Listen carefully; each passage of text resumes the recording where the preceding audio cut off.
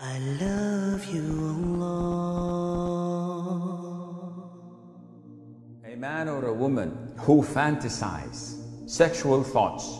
Now, scholars have differed. Schools of thought said that he's sinful all the way because he's bringing these thoughts to himself. Other school of thought said, no, we have the principle which is mentioned by the Prophet ﷺ, that Allah has forgiven, has pardoned my ummah for my sake for whatever intrusive thoughts that they have, as long as they do not talk about it or act upon it.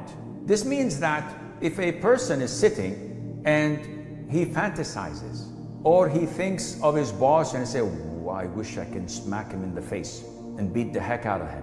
If he sees a woman that is a gorgeous, beautiful woman crossing the streets and he looks at her, he's sinful for this first gaze.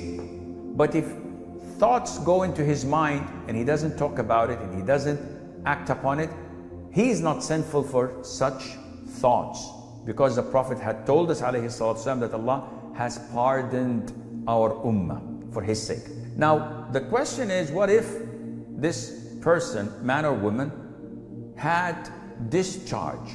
We know that there are different types of discharge that come out of a person's private parts. So for a woman, it's either vaginal discharges, which are 24/7 continuous coming, and the most authentic opinion is that this is pure and does not nullify wudu. It takes the same ruling as sweat. It just comes out.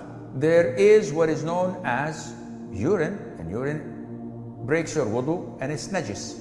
There is also what is known as madhi, prostatic fluid, and this comes whenever someone is in situations of intimacy, flirting, or thinking about sexual thoughts.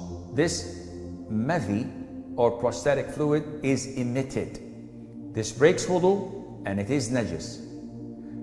The other type of discharge is what is known as semen, mani, and this is recognized by coming out in a gushing fashion, not stealthily, not slowly, but it comes out in a gushing fashion, accompanied with a feeling of sensation and lust. And this obligates upon the person who ejaculated it to perform a major ritual ghusl, to uplift his major ritual impurity, known as ghusl. And he would be in the state of janaba until he performs that ghusl. So this depends on what type of discharge a woman gets. But to answer the first question, or the first part of the question, these thoughts, intrusive thoughts, are not sinful.